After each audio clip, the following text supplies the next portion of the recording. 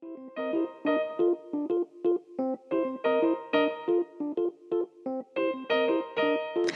am Dr. Bonnie Simpson Mason, orthopedic surgeon and executive director and founder of Nth Dimensions. And today I am discussing health disparities and racism with the illustrious Dr. Augustus A. White III, who is the Ellen and Melvin Gordon Distinguished Professor of Medical Education and Professor of Orthopedics, along with the Emeritus Orthopedic Surgeon-in-Chief at Beth Israel Deaconess Medical Center and Harvard Medical School. Welcome, Dr. White, to the podcast. Very happy to be here. Wonderful. We are excited about the topics that we're going to contemplate today. Looking forward to hearing your answers and your input, insight, and wisdom around some of the things that we should think about when we're discussing health disparities with the overlying context of racism. What are some of the initial thoughts that you have that, our younger generation should be thinking about when it comes to either the context of racism and health disparities or, where should we start? Well, that certainly is a good and important question. And one thing that comes to mind is the following quotation: "We hold these truths to be self-evident, that all men and women are created equal and endowed by their rights and certain rights of life, liberty, and the pursuit of happiness." This, in my way of thinking, healthcare includes happiness, includes the pursuit of happiness. And I think that it is a human right, certainly of our citizens here, as suggested by this quote from the Declaration of Independence.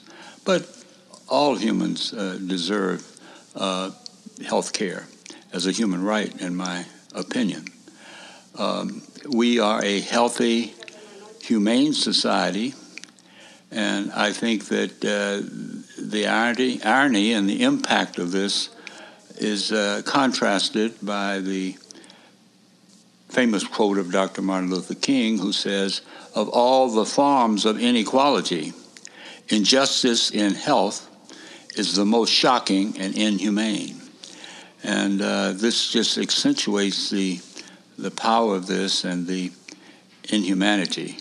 And do we live in a society where our common humanity is cherished and protected for all of our people, or do we live, in a sense, finally, by the laws of the jungle? And that is, if you happen to be adequately successful financially and you have adequate connections, you end up with one level of health care. And if you happen to be in one of all too many minority groups, which we will talk about, and you may not have health wealth, or at least wealth in order to provide health, you may end up with an inferior quality of care, or in some special situations, no care at all, and non-survival, death, if you will, as a result of health care disparities in our country today on a day-to-day basis. So, sadly, I must respectfully make this assertion, and I don't think we can say enough about it, and I think we have a long way to go, and I think people are working, as many are in this organization that I happen to have the privilege of working in, the Movement of Life, and we want to see justice in healthcare. Absolutely. I appreciate your perspective, having spanned, many decades at this point, serving in healthcare, in orthopedic surgery, but also for the greater good. And I really admire the introduction to your book called Seeing Patients, Unconscious Bias in Healthcare. And I read the introduction, and I must say that I wasn't able to get much further than that because I was really moved by your approach in addressing healthcare disparities to the group of the American Academy of Orthopedic Surgery members that you referenced. But I think speaking to the humanity, which is the approach you use in that address, you opened with, and you always open your addresses with, my fellow humans. How does that work to, almost disarm or address the fact that you're about to say a few statements that may be a little tough for some folks to swallow? But as we talk about racism, we know very well that we have to start having the conversation. So how have you been able to address, successfully or otherwise, your thoughts on racism as you did in this particular address? And what advice would you have for us younger people who see racism, face racism, are conducting and providing health care in a society that has yet to address it openly? Well, make sure I get back to that question, but let me first respond a little bit to your comment about the introduction of our book. Yes. I had the pleasure and the privilege of knowing Dr. Montague Cobb. Mm-hmm. And speaking of racism, it's kind of a reflection of the opposite of racism in that I was the first African-American student to attend Stanford Medical School and the only African-American student in Stanford Medical School for a period of time. And this may be an example of I'm going to say reverse racism. But what happened was I got to know one of the professors quite well in Stanford. His name was Dr. Walter Grulich. He was a distinguished German professor who came to Stanford as a professor there. And he must have noticed, here's this young African-American guy and no African-Americans anywhere.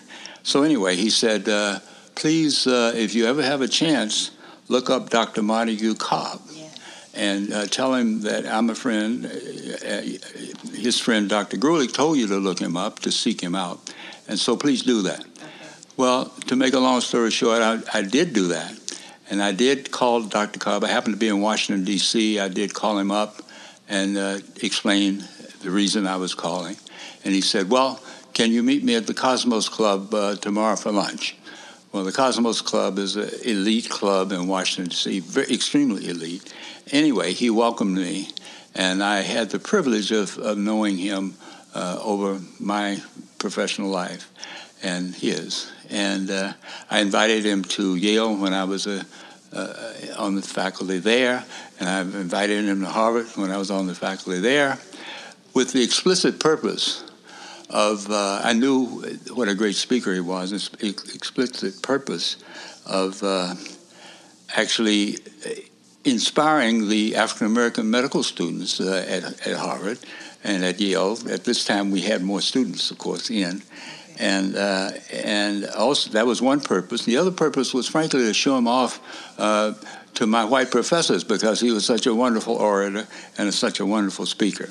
So a very long introduction to your question, and he introduced his talk by my fellow humans. Mm. And after having heard that, every talk I've ever given, I always addressed it with my fellow humans.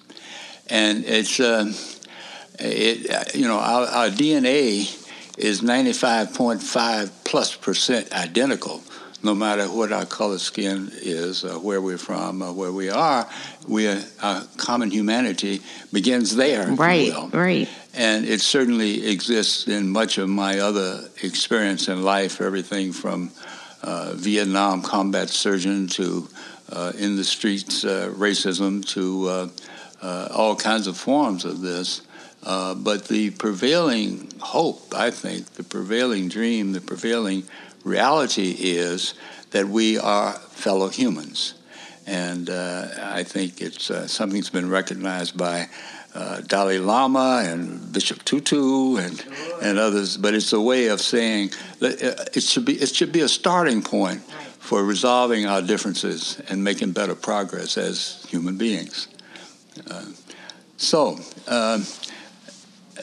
I have digressed considerably. Would you refocus me? Yeah, no, that's quite all right, because I think I really appreciate you capturing that particular point of history and tying your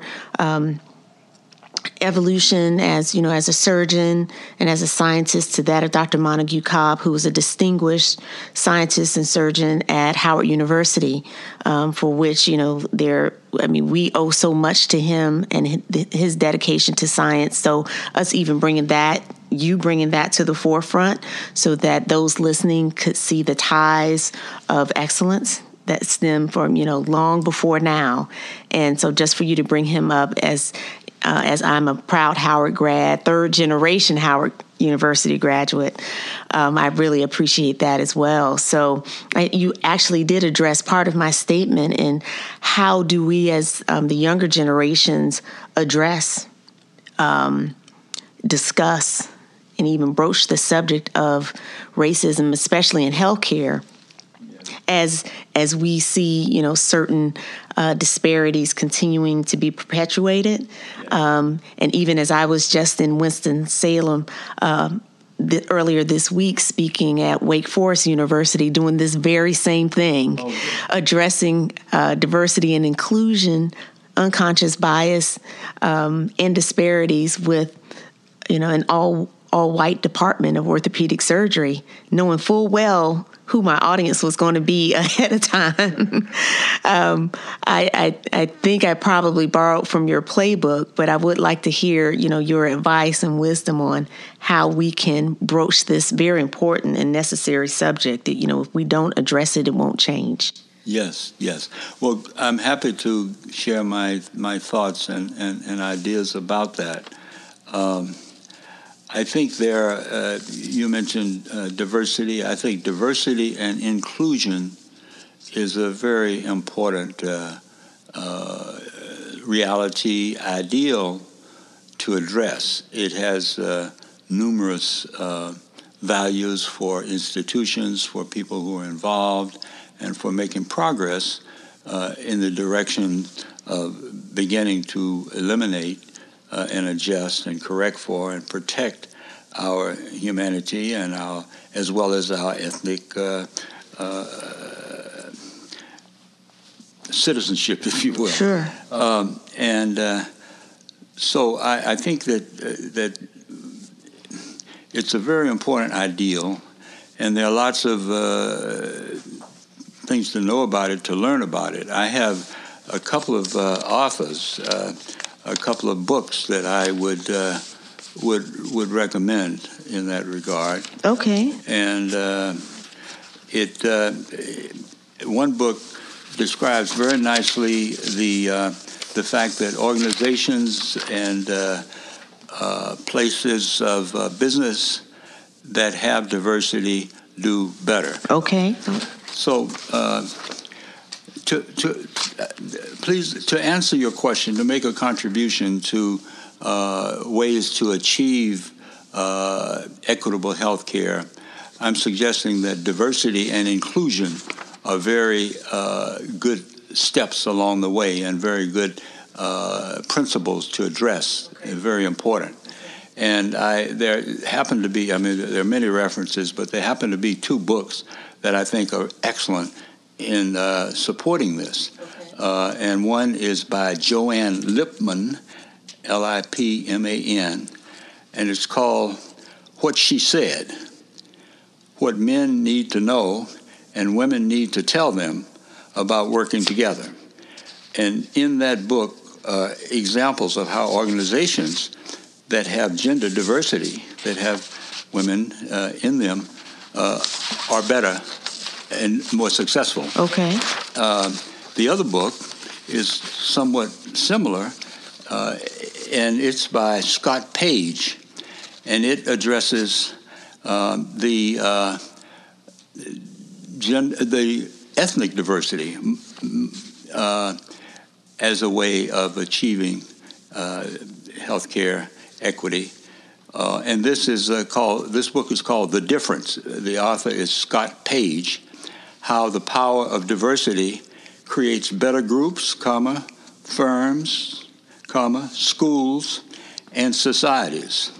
And that's Princeton University Press. But those are two, and there are other references that give the same kind of information, but those are two that hit two of the key issues and the key kinds of diversity that are very, very important. Excellent. So as we segue into talking about how to address racism in healthcare, which has led to one of the factors leading to our ultimate level of disparities, what other solutions, recommendations, or advice would you have? Maybe for us as individuals, maybe for us as a society in our various communities, or maybe even on a larger level. Maybe just some of your final thoughts on what we can do. Yeah. Well, you were gracious to mention some of my work, and I have to, in direct, honest answer to you about that question is to support the kind of work that you've done in terms of providing attention and mentoring for younger people or anyone who's interested. It makes a tremendous amount of difference and enriches their ability to contribute and to survive. And so I think education and mentoring of underrepresented minority students is an extremely useful and important thing to do. And to back up a little bit, too, I think it is very important that there be sort of a corporate strategic mission attached to attempts to provide diversity. It's unlikely to be very successful without that. And it has to be a financial commitment,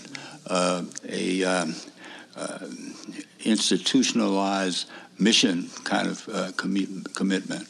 So I think doing those things, and as people get more and more involved, people who do get into the system are able to give back and contribute and work in organizations such as we are working in here today with Movement is Life. These things make a difference. As a matter of fact, I would go farther and say we should not underestimate these differences, because I think even on rounds or at the cafeteria or in a cocktail party or whoever you may be, to speak up and stand up for what's right has an effect. And I like to call it the ripple effect. And sort of stealing a little bit from the idea of Robert F. Kennedy, you've probably heard his quote, which says that, these kinds of pushbacks do make a difference and should not be underestimated. And they make little ripples. And these ripples can coalesce and combat a tsunami as they continue to exist. So I think that is something that I really believe in. And I also am reminded of another quotation that I like very much from Dr. King, which is that the arc of the moral universe bends slowly, moves slowly, but bends toward justice. And even though there's a lot of things going on in our society today that are very much in the wrong direction, and it's interesting, just a little to try to make this point a little more, and I hope I'm going to find this paper better than the last one. But anyway, and that is the 13 groups. There are roughly 13 groups, maybe more, I wouldn't say less, but maybe groups of people in our society who experience healthcare disparities, well documented in the literature.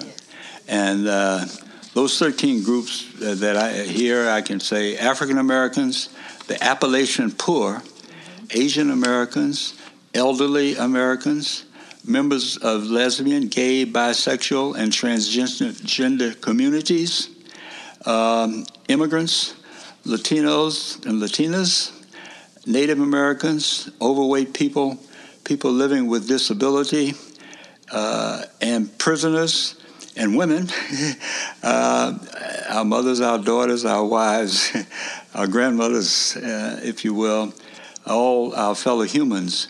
And these groups all experience healthcare disparities.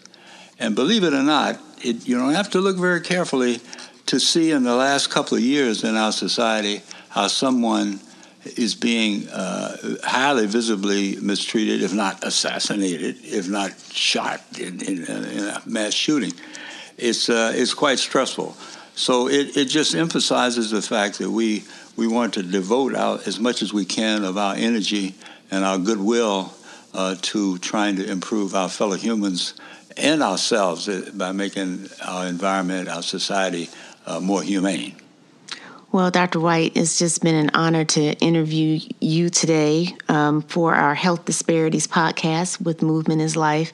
I don't want it to be lost on our audience that, you are one of those persons whose shoulders we stand on. So we thank you for the ripples that you have created that inspire us to create subsequent ripples, and for everyone listening to understand that you don't often get to sit across the table from someone who's made history. And as I, progress in age, I'm coming to value these experiences more and more. So I hope our audience will as well as take home and really think about and act on the recommendations that you've made, not just in terms of reading, but creating our own ripple effects and standing up for, ourselves and members of those 13 disparate groups here in the U.S. I think it's our responsibility, and I think we have to talk about it, which is the point of the podcast, so that we can embed that responsibility in future generations.